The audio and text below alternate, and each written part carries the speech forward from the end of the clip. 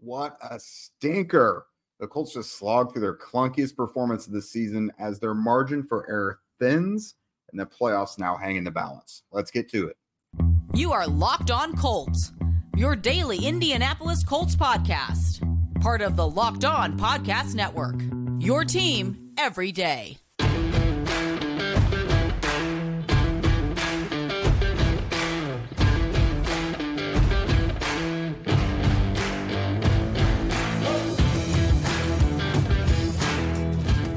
All right. What's up, everyone? Thanks for tuning in and making us your first post-game hate listen of the day.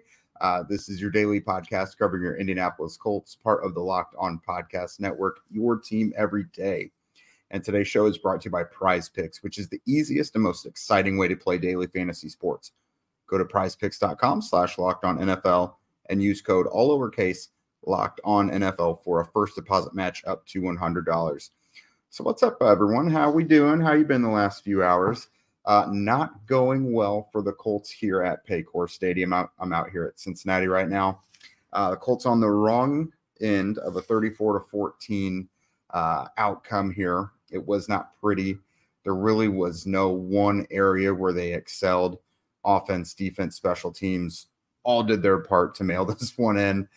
Not to say it was for a lack of effort, but it just did not go well. They got outplayed, outmatched, outcoached, just all of it. It was just probably the biggest clunker so far of the Shane Steichen era. And, yes, it is one loss, but this one came at a really poor time against an opponent that it could come back to bite them, because now the Colts are 7-6.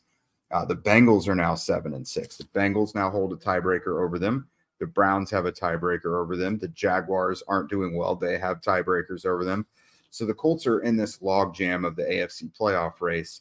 And a lot of these teams they're going up against hold head-to-head tiebreakers against them. The Colts face Pittsburgh on Saturday. Similar records there. So these games are ones they're not going to be able to afford to lose. And the Colts really had an advantageous final 5-game stretch. So while the sky isn't falling, it's not the end of the world. Like I said at the top, the margin for error now is razor thin. So just looking at this game specifically, some of the main themes, biggest things that stood out, self-inflicted wounds. Now, obviously, in a 20-point loss, there's a lot you can point at, and there's usually going to be self-inflicted wounds. Just starting, Matt Gay missed an extra point, missed a 38-yard field goal. That's a guy who's been relatively automatic to this point. 2 turnovers. They had an interception. They had what basically amounted to a muffed punt with Amir Speed bumping into Isaiah McKenzie and causing him to lose control of that. So 2 turnovers, 2 missed kicks, just really not productive offensively on third down or the red zone either. There was, a coaching blunder as well. Now, at the time, it wasn't considered a blunder by the coaching staff. Maybe when they reevaluate, they'd maybe like that one back. Shane Steichen declined a 15-yard penalty on a blindside block in the red zone for the Colts offense that would have, or for the Colts defense that would have made it 2nd and 18, but instead declining the penalty made it 3rd and 7. The Bengals would go on to score a touchdown on that drive just a little bit later. Penalties was a big thing as well. As much as the Colts couldn't get out of their own way, they got no favors from the officiating either. 9 penalties, 3 of them were false starts on the offense. Just not great. There were some that really were ticky-tack or could have gone either way. Some of them by the Colts kept Bengals drives alive, came 2nd, 3rd downs, gave Cincinnati new sets of downs, allowed them to score. You look at one drive early on, Taven Bryan got called for a leverage penalty on a Bengals field goal. That gave them a new set of downs. Later in that drive, Jalen Jones was called for a holding penalty that gave the Bengals another new set of downs. And then Cincinnati turned that into a touchdown. Jalen Jones was called for a defensive pass interference along the right sideline, covering Jamar Chase. And that one was really a rough call as well. Just observing things around the stadium today, just things I've seen and heard. Some of these calls maybe weren't so favored. A lot of times people are they'll just say, we gotta clean that up. We got to do our part. But I don't think anyone really loved the officiating today. I'll be honest with you. There was another one. Quentin Nelson got called for a holding penalty, which wiped a 10-yard Zach Moss touchdown run off the board when it was already not looking great for the Colts late in the game. So obviously that did not work out in their favor. Really hurt them there. So you guys can probably name off 5 other calls that you didn't like in this one. And actually, I encourage you to go ahead, like it's mentioned at the top, vent, let it out. Let me know your thoughts on this game and how you feel about it. Offensively, they were really conservative. It's like their game plan was protecting a lead that they never had. Lots of early down runs right into the teeth of the defense. Again, the Bengals, like most defenses this year, have come out in base. They're prepared to stop the run. They were shading some things over the top and trying to take Alec Pierce out of it. Alec Pierce saw plenty of double coverage in this one, but in general, the Bengals were ready to stop the run. They knew they couldn't stop the run very well in general and that the Colts would try to do it with Zach Moss, and they were able to stifle it. Just really ugly stuff. That, of course, put the Colts in a disadvantage and down and distance on second and third downs. They were going in with second and third and longs. Really not great. And in those situations on third downs, they were, Gardner Minshew, whether it was by design or by his decision, throwing in front of the sticks, passes that were not going to move the chains at all or didn't even give it a chance to. Just a real unproductive dink and dunk type of situation there. And then by my count, I think they only took one shot downfield. That was one to Alec Pierce where the throw was probably, I guess, a little late or just underthrown. Pierce had to adjust and just couldn't come down with it. But after having a really productive downfield passing attack last week, the Bengals were ready for it this week, and the Colts just didn't even really try. So that was kind of disappointing to see. And then another thing I harped all week and going into this one, Jake Browning, the Bengals quarterback, a backup to Joe Burrow, looked really good Monday night, was throwing in rhythm. I thought he got rid of the ball really well.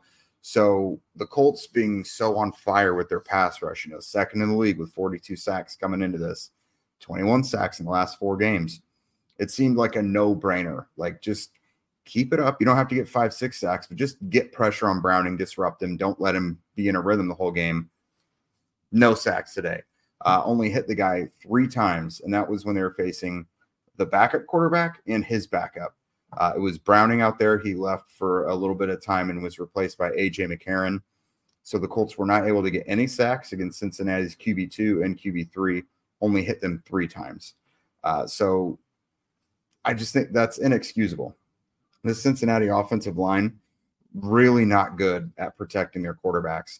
Among the starting 5, I think there's only one of them this year who has given up any fewer than 3 sacks. Like, they all have contributed to a really clunky pass protection throughout the season.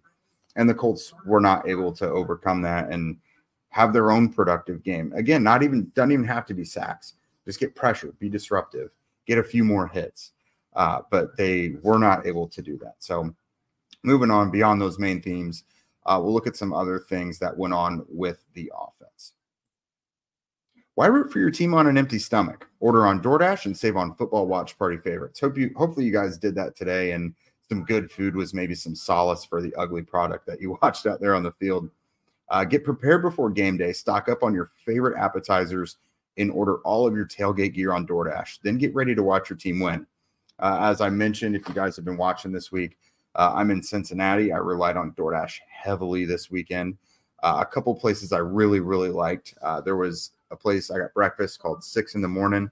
That was more of like a southern kind of home style cooking type stuff.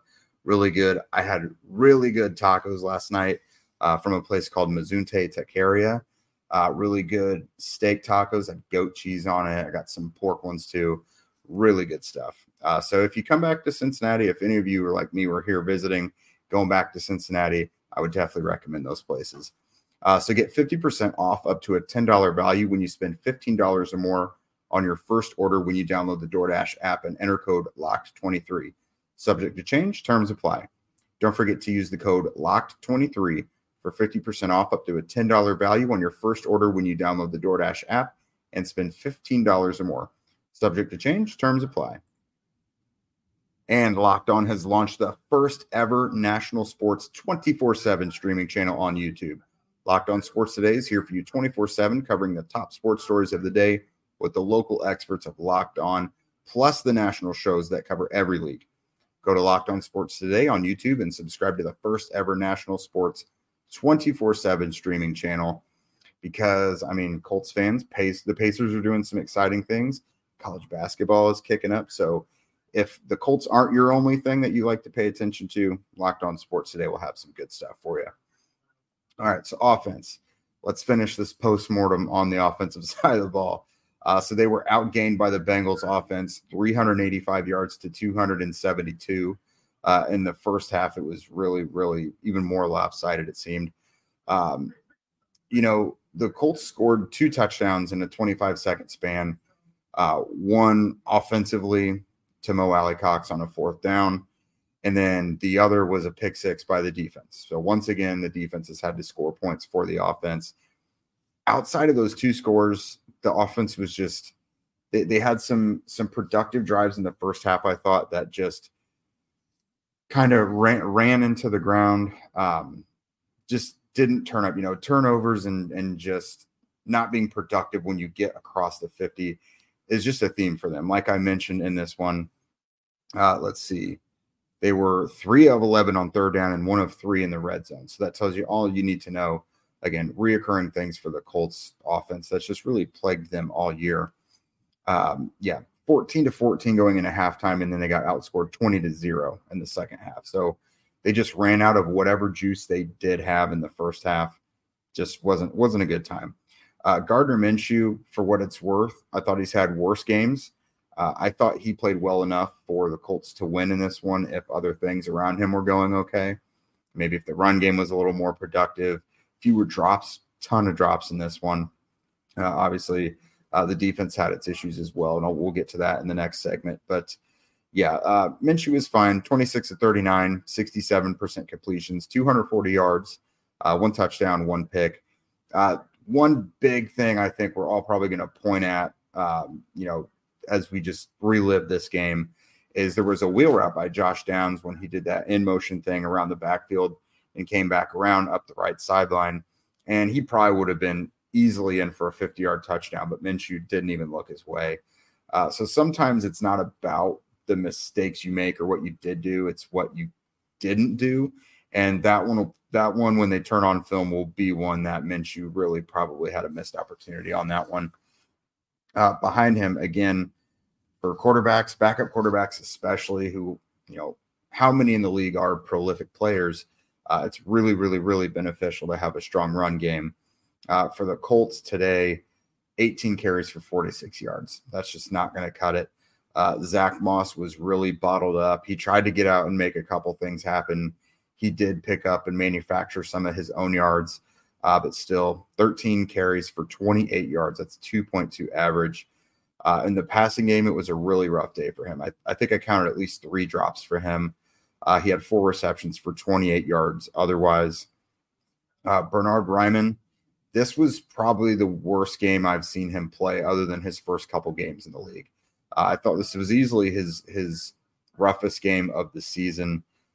He opened up the game giving up a sack to Trey Hendrickson. Hendrickson beat him again late in the game for another sack.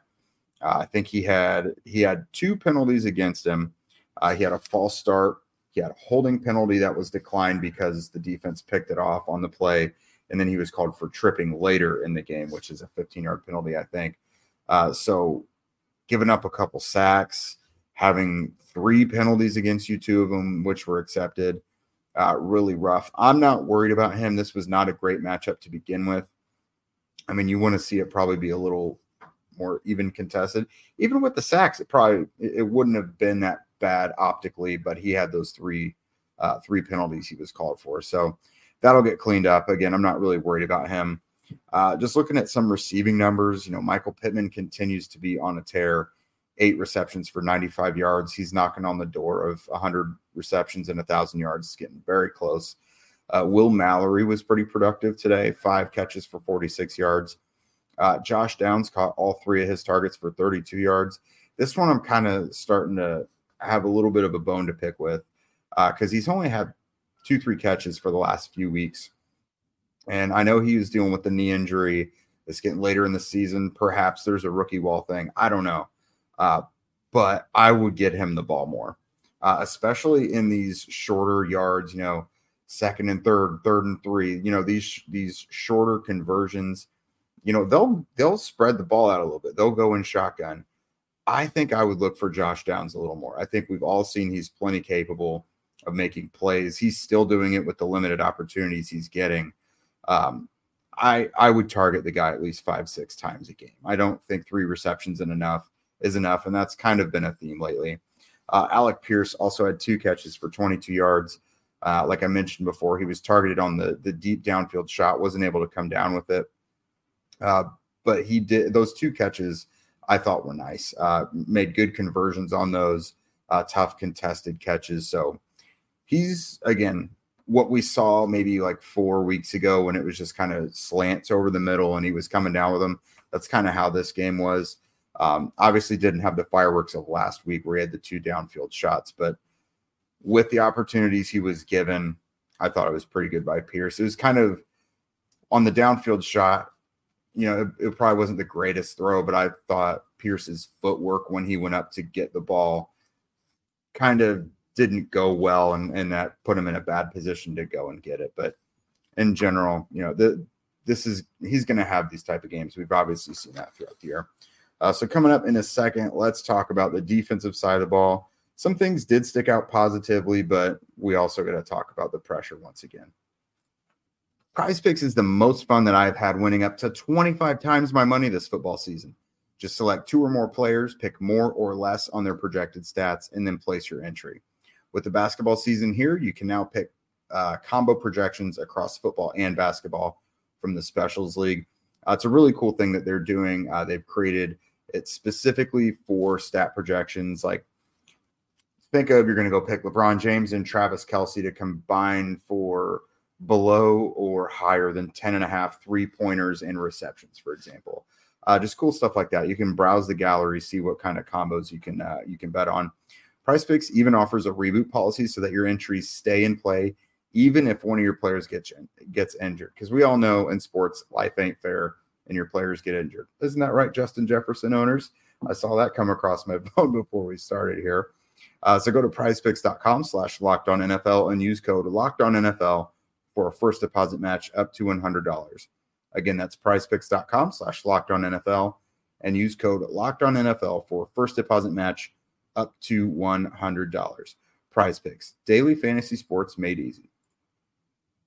Okay, so let's talk about this defense. Stop me if you've heard this before. An offense that struggles to run the ball did very well against the Colts. It happened once again. And the rough one for this is Grover Stewart returned today in this matchup, and the Bengals were still pretty good on the ground. 32 carries for 111 yards.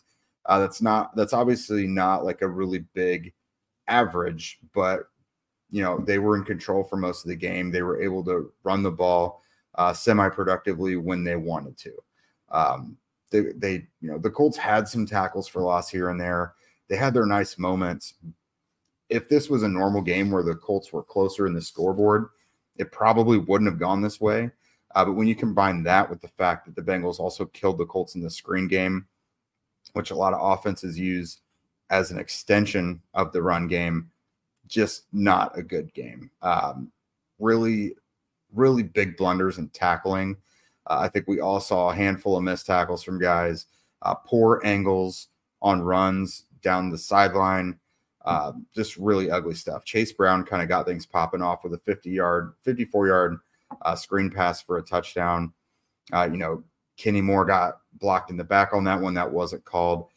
Zaire Franklin took an odd angle. I saw he tried to kind of wiggle between two offensive players, but Brown was going so fast that I don't know that he accounted for that, but it resulted in a poor angle. And then Rodney Thomas at the end, at about the 5-10 yard line, just kind of falling down at Brown's feet, essentially. So not a great display of tackling. Joe Mixon had his own 45-yard screen pass as well. The Bengals were able to dial up like 3 or 4 screen passes that were really productive against the Colts. I mean, Kenny Moore had a big tackle for loss on one, but other than that, the Bengals were really able to use that to do just about whatever they wanted. They used it in great situations. It countered the Colts' would-be pass rush a bit. I know teams do that a lot of time to, let the defensive front get upfield or, into the backfield so that those defenders are then missing when the offense goes to dump the ball off. And they did that beautifully today. Darrell Baker initially in the game started off pretty strong. He saved a would-be touchdown to Jamar Chase from like 10 or 15 yards out. It was in the back corner, and Baker got a hand up there and was able to block it away. Really, one catch for 14 yards in the first half for Jamar Chase. And Darrell Baker and Jalen Jones were out there. They got that assignment, and I thought they did really well in the first half. T. Higgins did scramble Darrell Baker Jr. mightily in the second half for a 46-yarder. He just, put a little kind of double shift on him, and Baker just lost track of where he was, and Higgins came down with a big one. Ronnie Harrison, for the second time this season, comes up with an interception. This time he picked the ball off of Bengals tight end Tanner Hudson's outstretched hand, just picked it right off there and ran it in for a 36-yard touchdown. For the Colts, thank God he did, or it would have been an even more lopsided affair. Sorry, losing my voice today. But yeah, he also had 4 tackles on top of that. It's hard to gauge, without watching him specifically, how he's doing, but he's made a couple big plays in these few weeks since he's been called up from the Colts. I mean, he's part of a linebacking core that's giving up these screen passes and is doing poorly against the run game. But for being a practice squad call-up, I mean, he seems to be overstepping the expectations there. Kenny Moore stood out to me as well. 3 tackles, had that 1 for loss, like I mentioned, on the screen pass. He did get called initially for an unnecessary roughness or, hitting a defenseless receiver or hitting a player too hard type of penalty. They did pick it up, luckily, because what was that guy going to be able to do? I mean, he has to make a play, and he did. Luckily, the referees kind of finally came to their senses on at least one instance and picked that one up. Kenny also had a pass breakup. And then Tyquan Lewis, for a rotational player that isn't out there a ton, he flashed to me quite a bit. I know he had 1 tackle for loss, 1 quarterback hit. The quarterback hit that he did have was against Jake Browning down when the Bengals were near their own goal line. Unfortunately, there was a receiver there to make the play because Browning just kind of hung it up, and it could have been a huge play for the Colts defense. But just unfortunately, there was a Bengals player there. So there was some good for the defense. It wasn't totally bad. This is one of those games, again, just got to flush this one and look on. Again, they got a game Saturday against the Steelers coming into town. It's going to be a weird practice week as well. I don't know how many practices they'll actually get into this one versus walkthroughs because they've been doing walkthroughs on Wednesdays anyways. So stay tuned. I mean, I know Zach will be in here. He'll have his takes on this game. But we'll be looking ahead to the Steelers mighty soon. I think you guys want to be doing that as well because I don't think we want to dwell on this one for too long. Remember after this to check out Locked On Sports Today, the first ever Nashville Sports 24/7 streaming channel on YouTube. If you don't already, follow at Locked On Colts, at Jake Arthur NFL, and at Zach Hicks2 on Twitter. Also be sure to subscribe on YouTube and wherever you listen to podcasts. We would also love your ratings and reviews as well. And with that, we will see you guys on Tuesday morning.